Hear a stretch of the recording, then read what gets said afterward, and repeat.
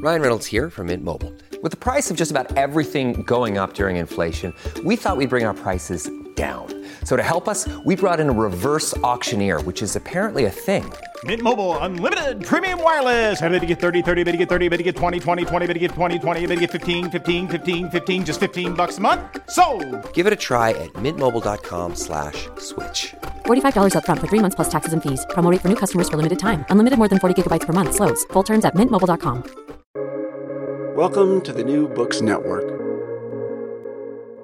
New York State, with its settlement houses, muckraking journalists, labor unions, and national political leaders like Theodore Roosevelt, was at the center of the progressive era in the United States during the early 20th century.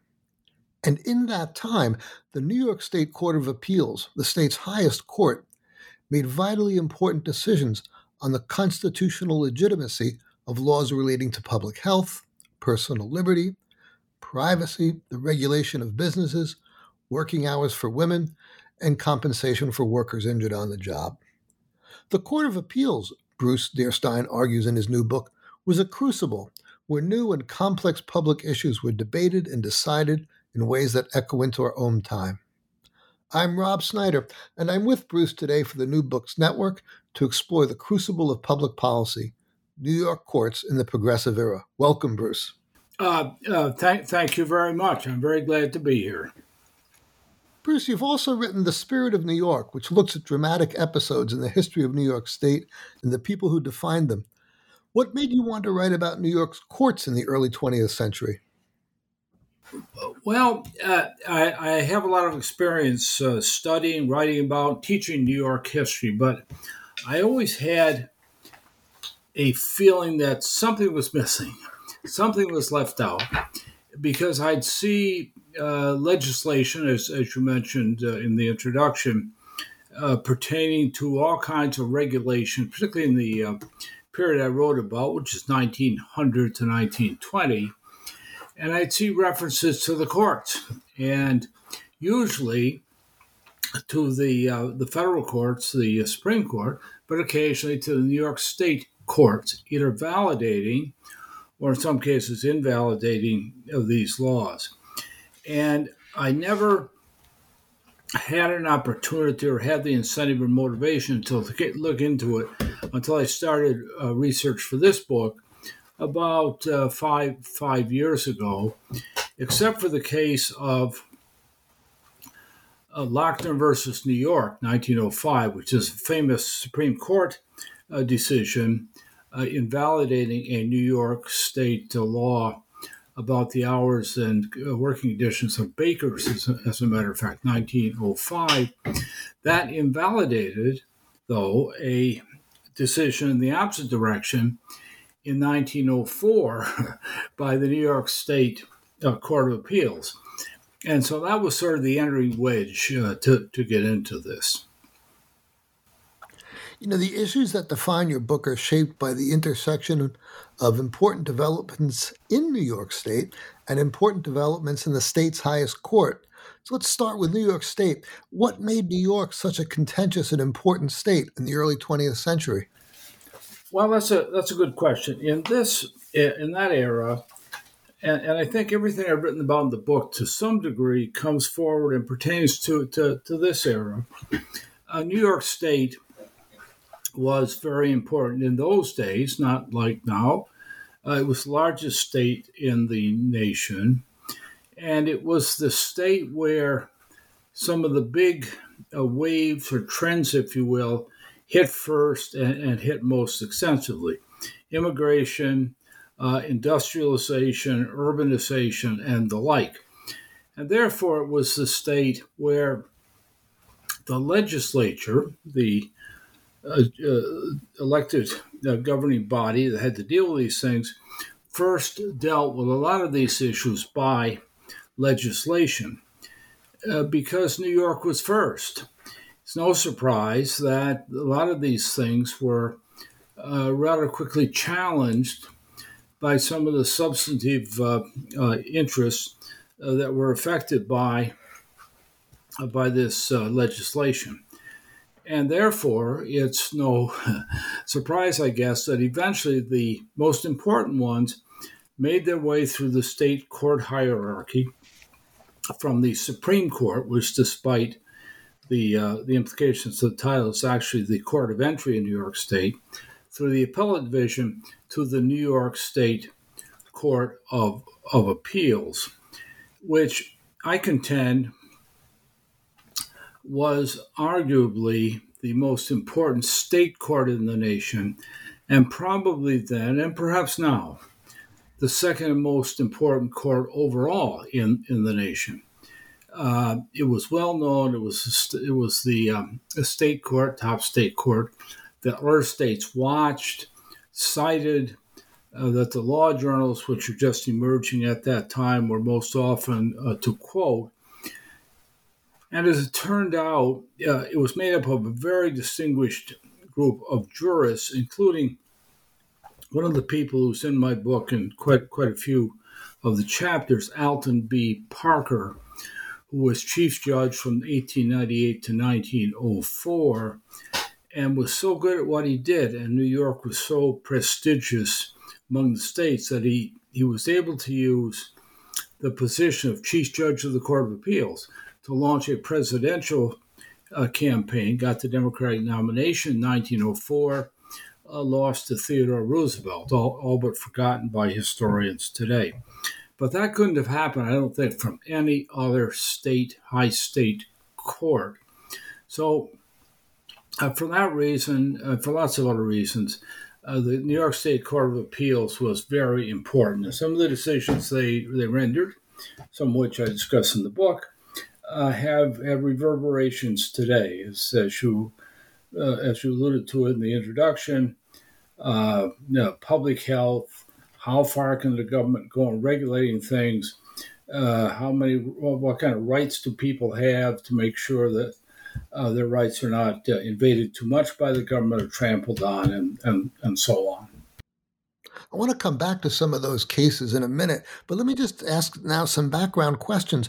When the court was founded in the 19th century, was it intended to be so powerful? No, I don't think it was.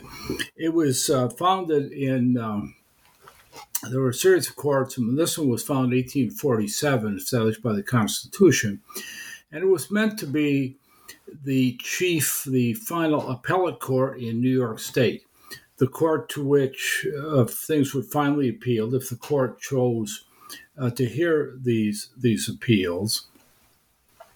And for many years, that's mostly what it did. In fact, that's mostly what other state courts did as well. But one of the things I discovered in this is it was the state court system where these issues percolated to the top, rather than the federal court system. Important litigation in the federal system, not as common as today, and appeals to the U.S. Supreme Court, not as common as today. So that was the court's function, but as the 19th century drew to a close, increasingly it was drawn into constitutional issues, and it tended then to veer more toward deciding things on profound issues of constitutionality, mostly the U.S. Constitution, of course, but some also on the New York State Constitution. People forget sometimes that New York State has, and all the other states do as well, has its own state constitution parallel to the U.S. Constitution in some ways, but not entirely the same.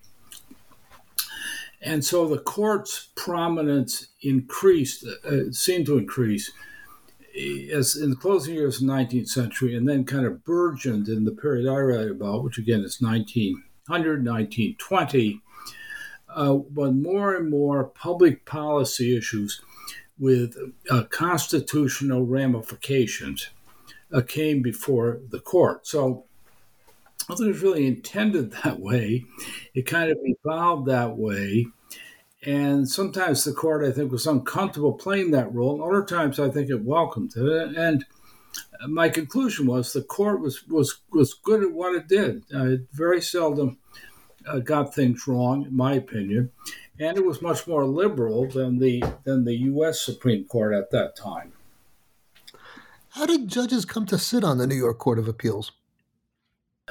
They were elected, but That's a little bit misleading because quite often a justice would resign or retire, the mandatory retirement age of age 70. The government would appoint someone as an interim, and it was kind of an understanding that person would run for office and be elected the next time. In my book, I have a chart of the partisan backgrounds of judges, and of course, they were all Republicans or Democrats, and yet they were mostly nonpartisan in a couple of senses. One is they were often co-endorsed or cross-endorsed by the other political parties. So they were on the ballot maybe twice, or they were endorsed by the opposing political party. And secondly, they really stayed out of politics. They didn't give speeches. They didn't go to political conventions. They tried to avoid politics, including Alton Parker, who maintained that he was apolitical. He did not campaign for the nomination. It was given to him by the Democratic Party in convention.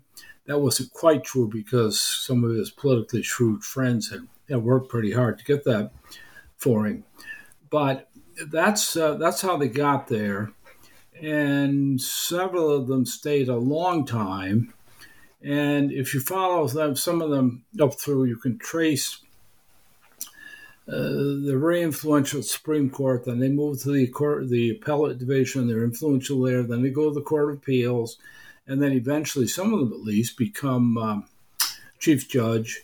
And one of them, Benjamin Cardozo, went on to the U.S. Supreme Court, where he was an outstanding judge in New York, and he was an outstanding justice on the Supreme Court. You call the court a rudder, arbiter, and buffer.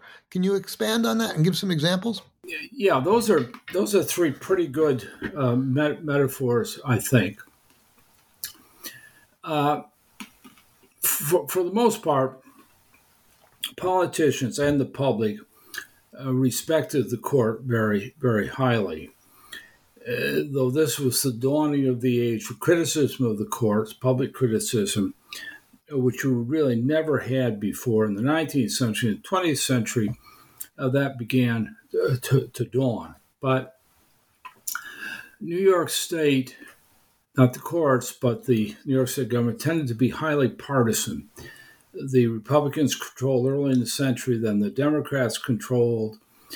People ask me about corruption sometimes, and I think that was exaggerated, but there was certainly a lot of political influence peddling.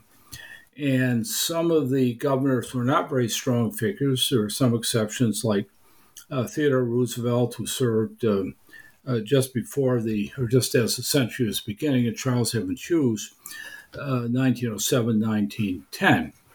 But the legislature sometimes ducked on issues and sometimes passed laws which were controversial. Sometimes they seemed defective. They were written in haste. They were compromises. And I think people understood almost intuitively or instinctively these would probably come before the Court of Appeals, as some of them did. And the court would get it right most of the time. You could trust the court, even where you couldn't totally trust not so much politicians, but the system, which was inherent with influence peddling, log rolling, compromises, and so on. And some of the issues that the court dealt with were very important, pertaining to workers' rights, hours, public health, and so on. Sometimes the courts said yes. They were quite likely to ratify, that is, rule constitutional, regulatory laws and defer to the legislature unless it was clear that something was totally unconstitutional. Sometimes the courts said no. Occasionally the courts said no, but sort of hinted that, look, if you came back with more evidence or if you amended the state constitution, we'd probably say yes. So it was kind of a rudder and a buffer in that way. Sometimes I think I put it in another context. Sometimes it's a green light, sometimes it's a red light, but sometimes it's an orange light, say, caution, that kind of thing. Where did you find most of your source material for this book? Well, that's a good question. All of the cases I cite in here, a few years ago, you would have to go onto a law library and look them up in the books. But now they are all online. So you can read the decisions for yourself. And I always urge people about current controversial U.S. Supreme Court decisions, read the decision for yourself. Because decisions then were written, I think, with not only other lawyers and judges in mind, but the news media and the public. So they're available online. Law journal articles from the time, contemporary journal articles, used a lot of those. Those are online. And the newspapers, which tended to follow the highest visibility cases, some of them at least are available online. But the thing that I used for this book, which has never been used before, so far as I know, are the briefs in the New York State Archives, which the New York State Archives got from the New York State Court of Appeals. So they're the Court of Appeals' own archival records, and they are the briefs filed by the contending parties in all the cases, at least in that time period, that came before the Court of Appeals. So you'd find there, if the constitutionality of an important law was challenged, you might find the Attorney General's brief, District Attorney's brief, that kind of thing. And on the other side, let's say a company was challenging something, you'd find corporate lawyers' briefs. And some of these were astonishingly long. One of the cases I researched had 1,000 pages. Which I went through and loved it, but sometimes I wish they had written a little less. But all of the issues, just about all of the issues, legal, constitutional, precedent, and so on, they were all pretty well defined in these briefs before it got to the Court of Appeals. And of course, Court of Appeals also had the opinions of the lower courts to go on, which I also researched. So I think the most insightful answer to your question is a few years ago, this would have been a really extensive challenge, going to a lot of libraries, looking at a lot of things. Now, thanks to so much being online, it's a lot easier. That's good. That's good. There are 12 chapters in this book. We don't have time to discuss all of them, but I'd like to ask you about a few that struck me as being of enduring significance. Let's start with People versus Lochner. What was the logic of the court's decision, and what became of that logic when it eventually reached the U.S. Supreme Court, and why does this matter for us today? Yeah, this was ruling on an 1895 law regulating the permissible working hours of bakers, also the sanitary conditions under which they worked, and a lot of small bakeries around the state. Seemingly not a very important issue, but in part to make a test case, a baker in Utica, New York, defied it. It was a fellow named Lochner, is saying this is unconstitutional. It contravenes my right under the state constitution and the U.S. Constitution's due process clause. It deprives me of the right to life, liberty, or property without due process. I have the right to hire who I want for as long as I want, and New York State can't tell me otherwise. Well, this came up through the courts and got to the Court of Appeals late 1903, decided in 1904 in a very important decision written by Chief Judge Alton Parker, who by early 1904 was presumed to be, and would very soon, a few months later, become the Democratic nominee for president. So everyone was watching this case. How would New York State's Court of Appeals go? Well, Parker wrote a very strong decision saying, yes, New York State does have this power. It's within the so-called police power of state government to pass laws and regulations that help people protect bakers' health, make sure people are getting clean, well-made bread, if you will. There's nothing unconstitutional about it. It's a ringing endorsement of the state's power to pass regulations like this. But Lochner didn't stop there. He went the next year to the U.S. Supreme Court, which reversed Parker, reversed New York State. And if you look into this decision was written by a judge on the U.S. Supreme Court named Rufus Peckham, who happened to be another New Yorker and happened to know Parker, and they served together in the New York State court system. Peckham had advanced to the Court of Appeals, as Parker had. Peckham a few years ahead of Parker, and then Peckham had gone on to the U.S. Supreme Court. So the New York State decision had 4-3, a split decision. It turned out the federal decision was 5-4, also a split decision. But Peckham wrote the majority opinion, which reversed the New York State decision, struck down the New York State law, saying, no, this is not constitutional. You cannot deprive someone of the right to contract with and hire someone, and you can't deprive someone of the right to contract with a baker and get paid for it. You can't do that by legislation. This is unconstitutional. It contravenes the 14th Amendment, the so-called Due Process Clause, which the U.S. Supreme Court in those days was very fond of citing and striking things down. And so it's ruled unconstitutional. The Lochner decision, federal Lochner decision, U.S. Supreme Court Lochner decision, is cited again and again and again over the next many years as precedent for striking down similar laws, both state and federal.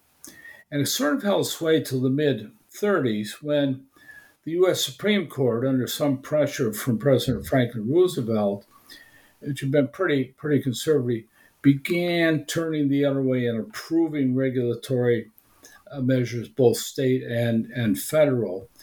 And if you look at the reasoning that court used, and by the way, it was former Governor Charles Evans Hughes, who had become the Chief Justice of the United States by then. He changed his mind from being very conservative to more liberal, from opposing regulatory laws to supporting them. It's almost as if Peckham and Parker were still debating in the 30s, and Peckham sort of held sway until about 1935, and then all of a sudden Parker kind of comes on the stage again. Of course, they were both deceased by then, and in some of the decisions in the late 30s, it's almost like they're reaching back to Alton Parker and his colleagues. So you're right. It's a very important case. It's one of the most important cases in American constitutional history. The court repeatedly faced the question of whether the state can require students to be vaccinated for smallpox as a condition for attending public school. Why was this a repeating issue, and how did the court handle it? Yeah, smallpox, as many of your viewers probably know, was a very debilitating disease which was spread by people coming in close contact with each other, and it resulted oftentimes in disfigurement, blindness, and sometimes death. And there were epidemics of this throughout history until people discovered a way of creating a vaccination.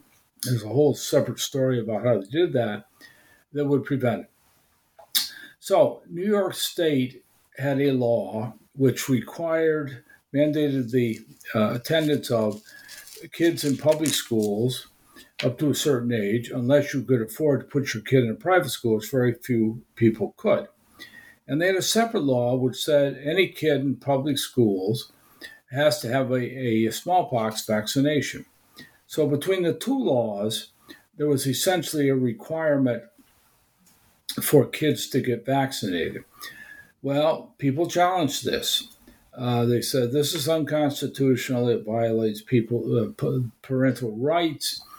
Some people didn't trust the vaccine. There was a very strong anti-vax movement in New York State is where it started. As a matter of fact, before the beginning of the 20th century, some of these issues start to sound all too familiar.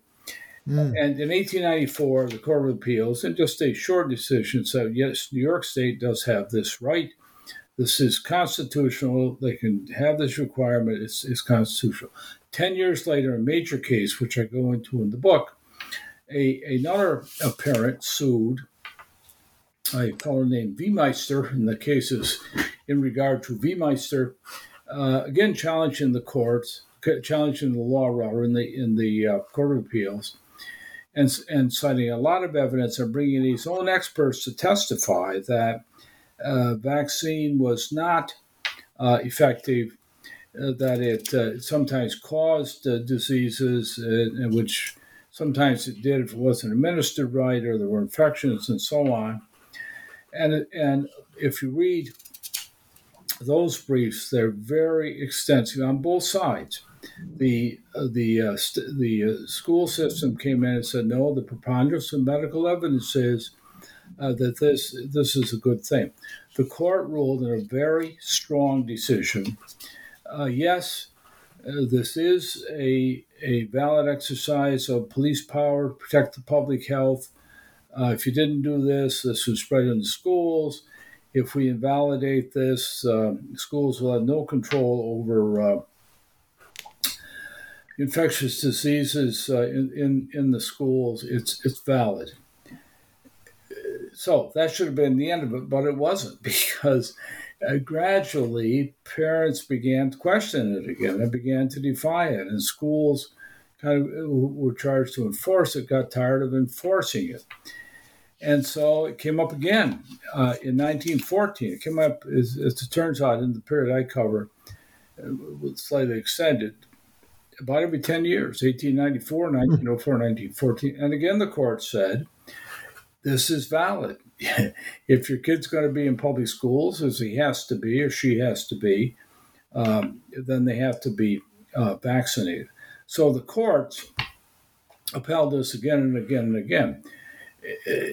Though went back to the legislature in the 1914-1915 period, and the legislature changed the law and relented a little bit.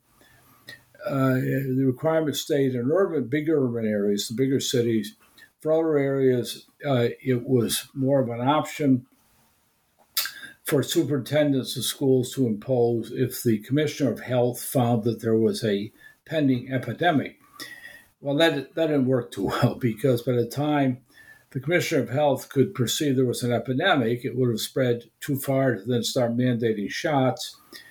And so it wasn't effective. But by then, people's confidence in public health authorities in New York State Department of Health and in the vaccine and in other vaccines had gone up so far that people voluntarily, without any more resistance, wanted to get their kids vaccinated, got their kids vaccinated, so that by about 1930 or so, smallpox was essentially wiped out in New York State. It came back a couple of times, including 1947 in New York City. The city authorities knocked it down by mass inoculation, and eventually smallpox was eradicated, so we don't have it anymore today. But there are a lot of issues here about how far the court can go in a sense, contravening personal liberty, parental rights, on behalf of the larger public good, public interest. The court also made important rulings on the state's power to regulate railroads and utilities. What's the long-term upshot of those? Right. Well, the state in 1905 got into regulating public utilities, just gas and electricity, in a 1905 law, which the court a few years later validated, 1908. In 1907, Charles Evans Hughes, who was then the progressive Republican governor of New York State, built on that to create two public service commissions, which regulated not only gas and electricity, but also railroads, which were the major public utility in New York State at that time. The upshot of a whole series of cases and decisions by the Court of Appeals came down to, yes, New York State does have a right to do this sort of regulation. This is creating sort of a prototype of what will later be called the administrative state, with powerful agencies which had the power to legislate, that is, issue rules, act as executives, that is, execute the rules, and almost like judges to make decisions on contentions between parties, for instance, shippers or passengers who wanted better railroad service. So once the court had made its major decision, 1908, on the Gas and Electricity Commission, courts tended to follow along in their decisions on the Public Service Commission. And there were two of these, by the way, one for upstate, one for New York City. What I concentrate on is the one that's upstate, mostly railroads. And again, affirmed the validity of the law and backed the decisions that the commissions made. That, too, is an issue still with us today, because occasionally you hear people say, well, some of these commissions and committees and boards, particularly at federal level, are too powerful. They're repeatedly challenged in court. And usually the courts go along with the regulatory bodies. A lot of the reasoning they use goes right back to the New York State Court of Appeals, 1908 to 1920. You know, in focusing on the progressive era, you've looked at the court and New York State in a contentious and influential era. Was the New York Court of Appeals as influential in later years? Well, my research stops at around 1920. And I've just kind of glanced ahead and read ahead and trying to really address that very question. And I haven't really done, as I say, any solid research on it. But I think the answer is yes. And I think the answer even now is yes, because New York State, well, it's not a large state anymore, in many ways historically has been the most historically important. And I believe that, and I've seen citations that substantiate this. This is still the court that a lot of our courts look to, and it is the court that legal scholars tend to cite in journal articles, which is an important measure of influence. So I think the court's influence has kind of permeated the judicial system, if you will. And of course, that's still playing out in issues like abortion, gun control. There will be other issues that come before the Court of Appeals in this next session when we will have a new chief judge. I don't know who that person will be, which, no matter how they're decided, will probably then be appealed to the U.S. Supreme Court, which also, well, it doesn't always defer to the New York State Court.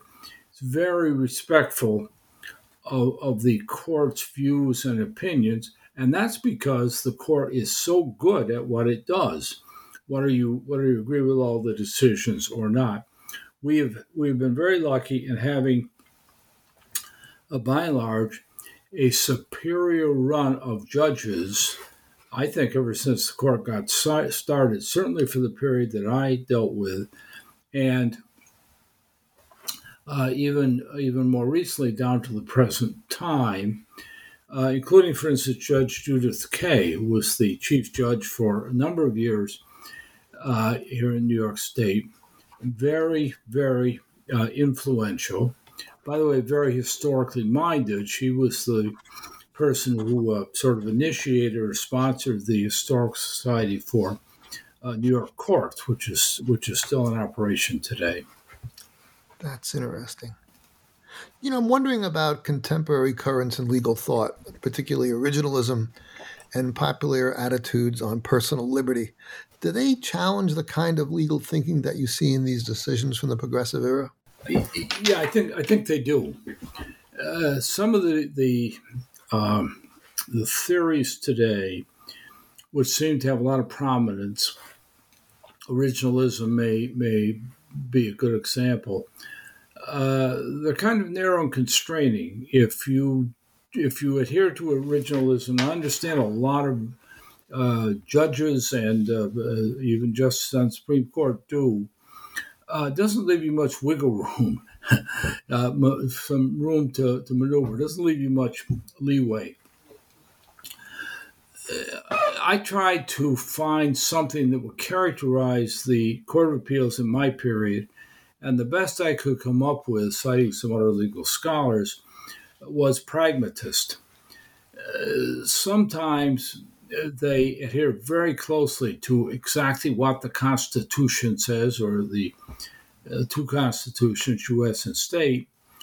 Other times, they were inclined to go in the opposite direction and create what's sometimes called common law or judge-made law. That is, making decisions based on their reading of principles inherent in the Constitution, but not actually stated there explicitly.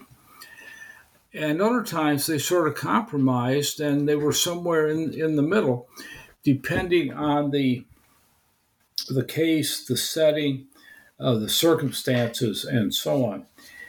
In the early years of the 20th century, there were a number of legal scholars who later went on the courts themselves, including Louis Brandeis, R. Wendell Holmes, and a few others, who were writing in the vein of we must kind of worship the Constitution regarded as sacrosanct, but at the same time, we have to apply it.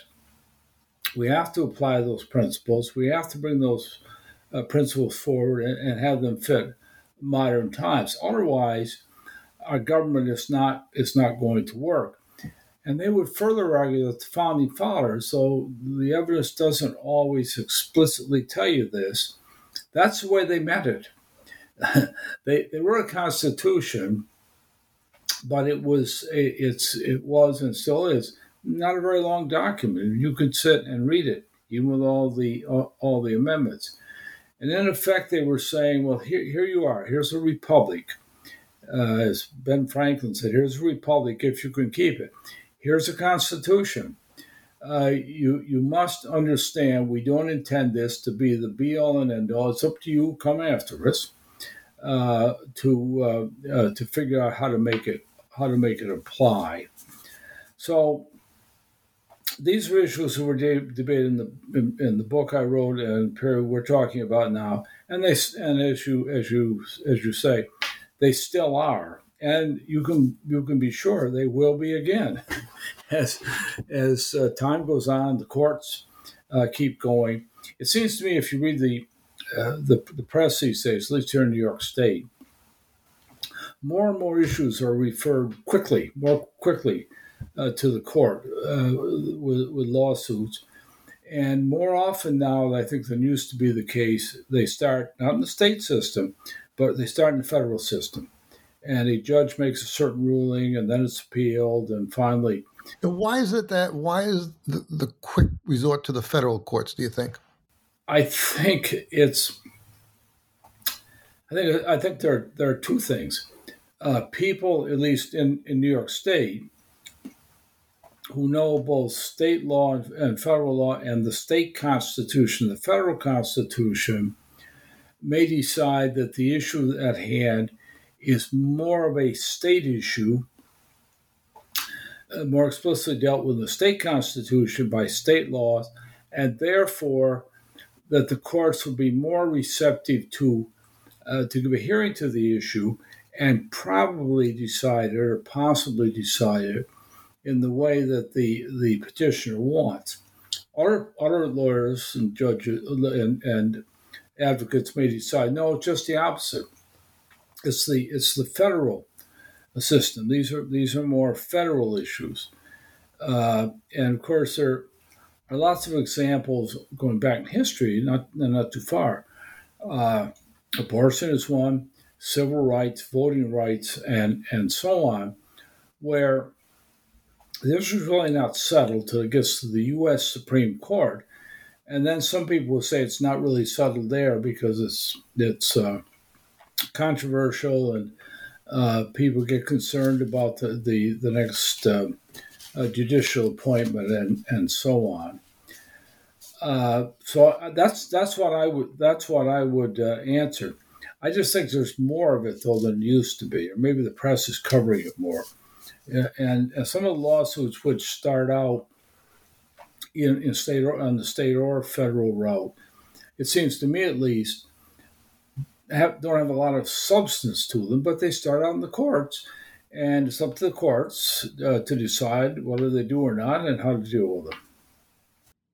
But your point is that the New York State Court of Appeals, whether it faces the case directly or through its influence, is going to be a presence at the state level or at the federal level as we go into the future, right? I think that's true. Now, it's also true that I'm a lifelong New Yorker, and I've written a lot about New York, like you, I know quite a bit about New York history.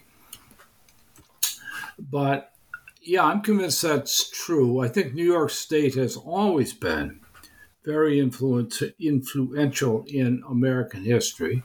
And oddly enough, if you look back, New York State as a people over history is reticent or modest about its own history. We don't have as robust statewide histories as some of the other states, though we've got a lot of history to record. Of course, we have some excellent histories of lots of parts of the states and lots of things that happen. But yeah, to your point, I think New York State Court of Appeals has been, and will be again, very influential. That's one of the reasons why there's a lot of interest, almost anxiety right now, about who the next chief judge will be. There's a committee that works on this to make a recommendation to the governor, and she gets to choose from that list. But there's a lot of anxiety about, well, will this person be kind of conservative and inclined to pull back a little bit and stay out of some of these things, or more proactive and kind of push the court to go even further into some of these very controversial issues, as I think fair to say Judge Judith Kaye was inclined to do. One of the things I figured out a little bit, although there's not an explicit record of it, in the period that I worked on, is the chief judge could sort of sway things somewhat by his influence, and in those days it was all him, it was all men, by his influence, by what he said in sessions, and by who he assigned to write opinions, or who he got to volunteer to write opinions. And that sort of swayed the court one way or another. That's not to say that the chief judge ever tried to push people hard. And I dealt with 4 chief judges, Parker and 3 others in the book. None of them did that. But the chief judge in the New York Court of Appeals, I think, is comparable very directly to the Chief Justice of the United States for New York State in the person's influence. Well, all the more reason to watch the future of the Court of Appeals and watch it in light of the history that you've laid out in this book. What are you working on for the future? Well, yeah, that's a good question. One of the things I urge people is do more research in legal history, constitutional history in New York State. Federal system, federal scene's been worked to death or worked pretty extensive. The state has not. I don't think many of the states have. Certainly New York State has not. What I'm working on right now is a book of readings or documents on New York State in the Progressive Era. And these are documents from the time. So newspaper articles, journal articles, reports, books, and so on, which taken together sort of convey the flavor of New York in the Progressive Era, 1900, 1920. I've been working on that for a while. Again, I couldn't be doing it if there weren't so much really good stuff now online through Hathi Trust, for instance, and other sources. I don't have to tell you, Rob, this won't surprise you at all. I'm finding it tough going. Yes. There's so much. There's a lot to cover, and it's really fascinating. Yeah, there's a lot to cover. It's really fascinating, and sometimes I have 2 or 3 sources. I can't use them both on the same topic, but they are both so robust, rich, revealing that it's hard to decide. Well, this one can't make it, but this one will. So, thank you for asking. That's what I'm working on now. This is all a labor of love. I've been at this many years, and just love New York State history, and hope to finish this book up sometime within the next year. That's great. Well, we'll have you back to interview you on that book. And thanks for taking the time to answer these questions. I'm Rob Snyder for the New Books Network, and I've been talking to Bruce Dierstein about his new book, The Crucible of Public Policy, New York Courts in the Progressive Era. Thank you.